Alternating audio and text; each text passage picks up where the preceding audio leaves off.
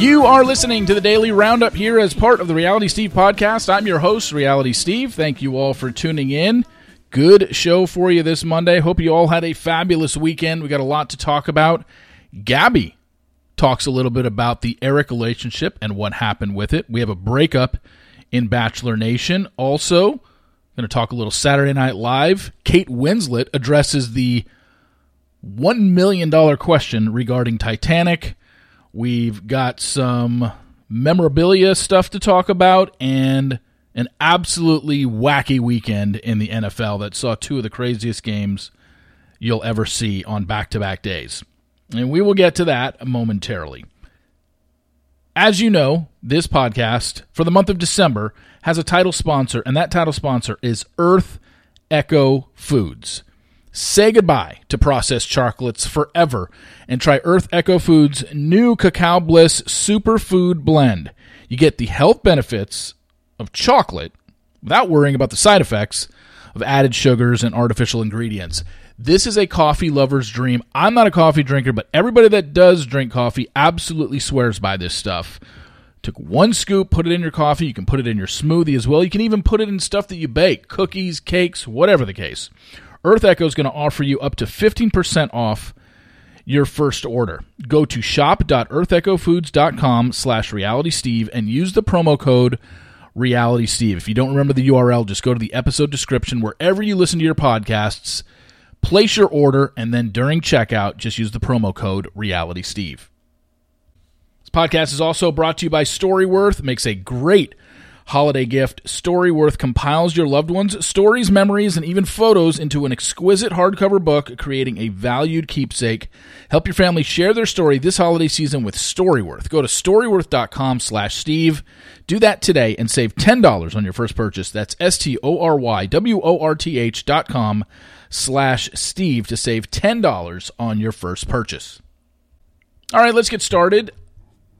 On Friday, Gabby actually spoke out in regards to her relationship with Eric, which ended.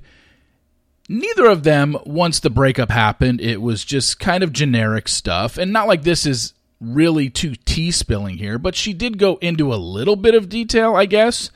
She did an interview with Us Weekly in terms of what's going on post Dancing with the Stars, talked about her Dancing with the Stars run, what it's going to be like to be on the tour, but was asked about Eric.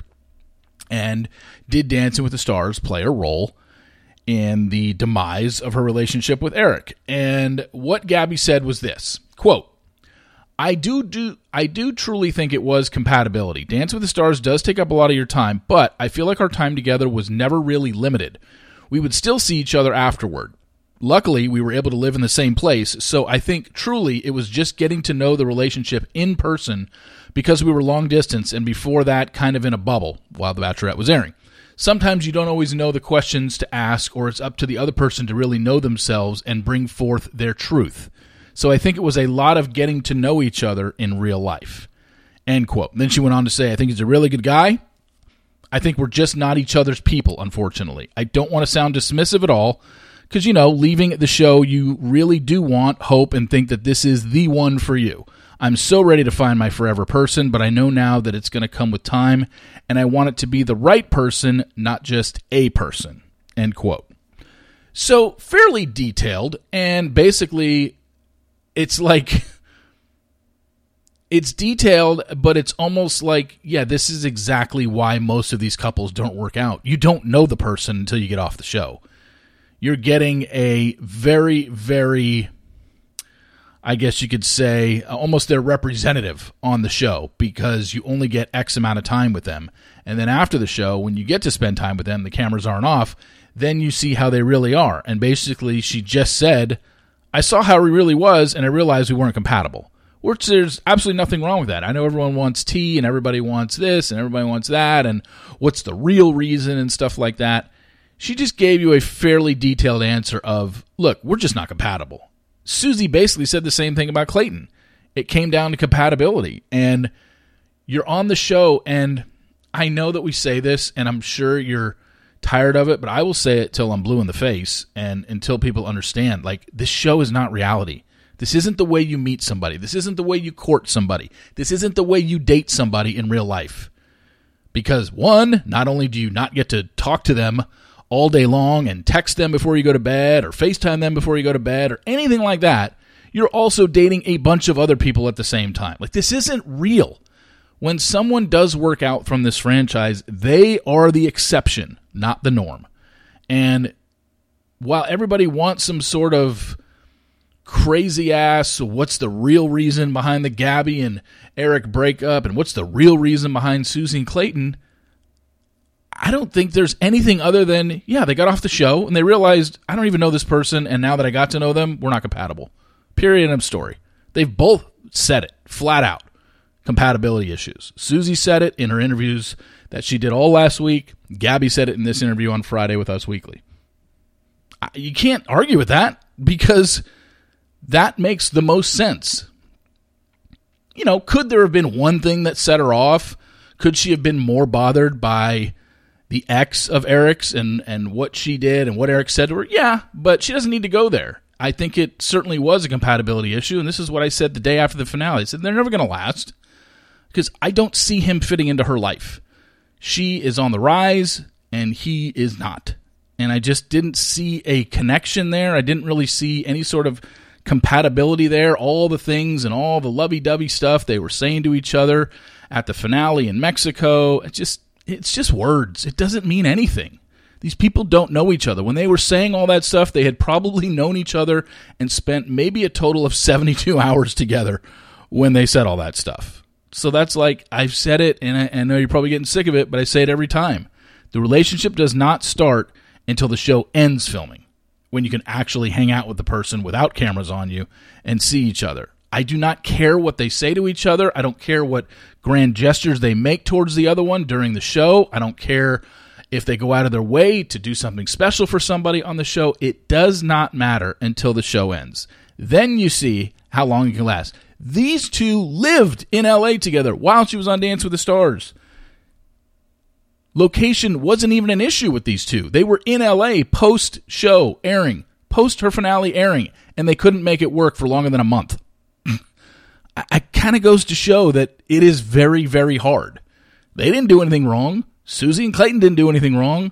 Any of the other couples that break up usually don't do anything wrong. It's just like, whoa, okay, now we're actually in the real world, and now I know you for who you are and not some representative that was on the show that was just saying things because you knew that's what I wanted to hear, or you knew that's what America wanted to hear, whatever the case may be.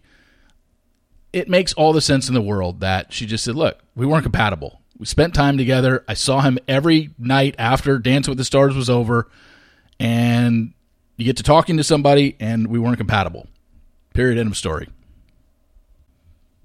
The other thing of significance, somewhat, that happened over the weekend, I think it happened on Friday, Kira posted to her Instagram story and said this: Romeo and I have gone our separate ways. Sometimes you shouldn't give people a second chance to disappoint you.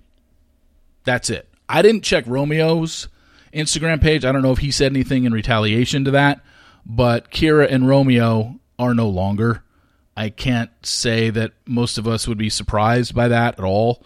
It's just something to where, you know, you're looking at it and you're like, okay, well, this is something where I don't think a lot of people, just seeing the way Romeo acted on the show and seeing the way he kept changing his mind about things, and it seemed like the only reason why he left with Kira in the first place was because he had no options left and nobody wanted to be with him except her, even though she went to Romeo immediately after she got dumped by somebody else. I think it was Jacob at that point, right? So, look, I don't think any of us are going to lose sleep over the fact that Kira and Romeo didn't make it. Sucks. Breakups are no fun. Now, the veiled shot she took at him by saying, you know, sometimes you shouldn't give people a second chance to disappoint you, clearly makes it seem like, I'm assuming Romeo was either caught or seen or talking to another woman.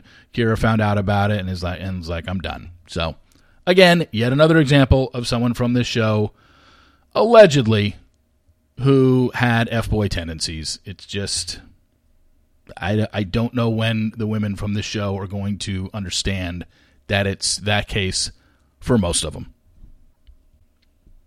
So I wanted to move on and talk about Saturday Night Live this past weekend for anybody that did see it. Did any of you see it? Austin Butler was the host, and I'm, a fan of SNL. I've watched it since the very beginning. And, well, not the very beginning, but ever since I was in high school, I don't think I've missed an episode of SNL. I don't necessarily watch it live every Saturday night, obviously, but I record it, and I'll either watch it late Saturday night or first thing Sunday morning or sometime during the week, and I'll catch it. And I have not seen the Elvis movie. I heard he was great in it, and he's, should be up for an Oscar for his performance in the Elvis movie. I don't know much about Austin Butler, but I will say this. He even addressed it in his monologue, and that was really the first experience I had of Austin Butler. Like I said, I've never seen the Elvis movie. I haven't seen anything that he's been in. I've seen him in interviews here and there since the Elvis movie took off, but don't really know much about him. Never spent an hour and a half watching any of his work like I did this past Saturday night. And like I said, he addressed it in his monologue where he said, hey, people have been accusing me of my voice getting deeper ever since I've done the Elvis role, and I gotta say, I can't say I'm accusing it of being deeper because I never heard him before he came on the scene with the Elvis stuff, even though I know he's been acting for 10 years. I don't know, like I said, not familiar with his work. However, just his whole persona, it seems like he's, like every time I saw him on stage, especially for the monologue, the way he talks, the way he carries himself, when he's not doing bits in the sketches on SNL, it almost seems like he's doing a character. Like, is that the way he really is? I don't even know. I can't tell who's the real Austin Butler, because he really seems like he's doing an act, and he's trying to act like the cool kid. And his voice, he talks like this. And okay, that was my impression of Austin Butler. Probably wasn't the greatest, but you know what I'm saying. It was the first time I'd really spent a lot of time listening to Austin Butler, and I had only seen people doing impressions of him. I'm like, wow, that's exaggerated. I don't even know what Austin Butler sounds like, and the impressions I heard of him seemed exaggerated. And then I watched SNL, I'm like, no, that's the way he really talks. He kind of goes for the, the scruffy, low. So is that how he really is? The kid was born in Anaheim, California. He grew up in Orange County. I grew up in Orange County. Nobody talks like that in Orange County. So I don't know. I'm totally confused. But the other thing that I wanted to mention, really good looking guy. Like, I can understand it. I see it with women who are enamored with him. I mean, he literally has the features of somebody who looks like he should be modeling Calvin Klein underwear. Like, he's just got that look where every single bone in his face seems just cut from, just chiseled out of granite. Good looking guy. But my gosh, I cannot get over his act. I feel like he's putting on a bit for everybody. Maybe he isn't, and this is the way he really talks.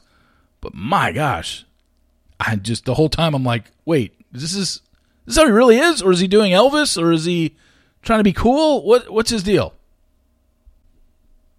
Did you see that Kate Winslet was on a podcast the end of last week, and she was asked the $1 million question in regards to Titanic, the question we've all had ever since that movie came out of, why didn't you let Jack on the bed frame with you and just let him die? And so she was asked, hey, what do you think? Do you think that if she should have let him on the bed frame and hope that they both could get saved? And she said, look, I don't know. I have no idea. But then she thought about it more, and she said, you know what? Looking into it and knowing the way water works, because apparently she's very big into scuba diving and stuff, and she's a big water person. And I guess in talking to people who are experts in water, they basically said no. If both of them would have been on that bed frame, which I think it was a bed frame, right? Yeah. If they both would have been on it, they could have both been on it, but it eventually would have sunk. Like, they could have fit. Nothing's saying he couldn't have fit on it, but the weight of both of them would have eventually sunk it. That's what people are saying. So I guess we have to take that as the answer to the question that we've all had for years. That, I don't know. I guess we'll never know. And also, it's a movie and it's made up, so does it really matter? It's always funny to joke about that she wouldn't let Jack on and she basically let him die. But it's not like that ever happened. I mean, Titanic happened, but do we know really the actual events of what happened in the water, of people floating around and somebody had a boyfriend that they met on the ship, and then no, we don't know that. It was made, that was the love story that was made for the movie. But do we actually know the answer? No, we don't. So I just thought it was funny that she actually addressed it and said, you know what? No. While he would have fit on here with me, we both would have eventually ended up sinking. One of us had to die. The NFL was absolutely bonkers this past weekend. 3 games Saturday, all the games, yesterday that we had. But, you look back on it now, and first off, you take that Indianapolis-Minnesota game on Saturday, the biggest comeback in NFL history. The Indianapolis Colts were up 33-0 and lost 39-36. I mean, look, if you watch the game, you saw it's not like Indy was up 33-0 because everything they did on offense was unstoppable and Minnesota couldn't stop anything. And for 30 minutes, the first half, every time Indianapolis got the ball, they just marched down the field. No, the very first possession, they got a touchdown. Then they marched down the field and ended up getting a field goal. And then they got a blocked punt for a touchdown. And then they had a pick six in there for a touch. Obviously, that's a touchdown. So that's 17 points. And then they had, 4 field goals outside of that? And just, you're looking at it, you're like, the Vikings had went for it on 4th down and got stopped. They gave Indy a short field. And also faked a punt and got stopped. So they gave Indy another short field. So like I said, this wasn't an Indy domination. However, regardless, if you have one drive in the second half that gets you a touchdown, you win that game. Just absolutely embarrassing. And Jeff Saturday is proving that maybe you kind of do need to coach more than, high school football to coach in the NFL. Because after that first game where they beat the Raiders, somehow, he's been an absolute abomination as a head coach. The amount of mistakes that he's made, the implosion in the fourth quarter against the Cowboys, where they were only down, 1 or 2 going into the fourth quarter, and they lose by 35. Gave up a 33-point fourth quarter, and then mishandling a clock in one of their other games, and then this one blowing a 33-point lead. It's the biggest comeback in the history of the NFL. 32 points was the old record when the Bills were down 35-3 to the Houston Oilers in the playoffs and came back and won. So congratulations to the Colts, another dubious record, and Matt Ryan has now been the quarterback of the biggest comeback in Super Bowl history, when the Patriots came back from a 28-3 deficit at the end of the third quarter to beat the Falcons, and now he has been at the helm of the biggest comeback in the history of the NFL. Playoffs, Super Bowl, regular season, otherwise. 33 points. They were up 33-0 and lost. Then, yesterday, the head-scratcher of all head-scratchers, the Las Vegas Raiders and New England Patriots, about to head to overtime. There's literally 3 seconds on the clock. The Patriots are on their own 35, 40-yard line. All they got to do is, they're not going to throw a Hail Mary. It's too far. All they have to do is just, you could have taken a knee and just gone, all right, we're going overtime. And they literally throw a screen pass.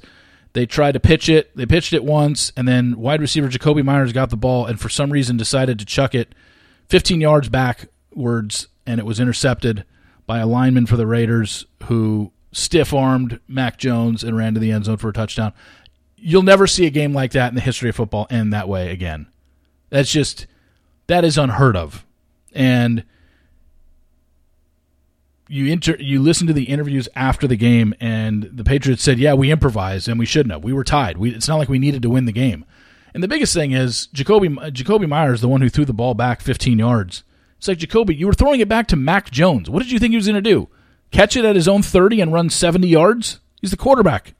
Like, the point of him even throwing it back there, he can say all he wants, I was just trying to make something happen. It was just, look, he made a mistake, and it's a horrible mistake, and I wouldn't be surprised if he was cut today. But, because Bill Belichick does not stand for stuff like that. But holy crap.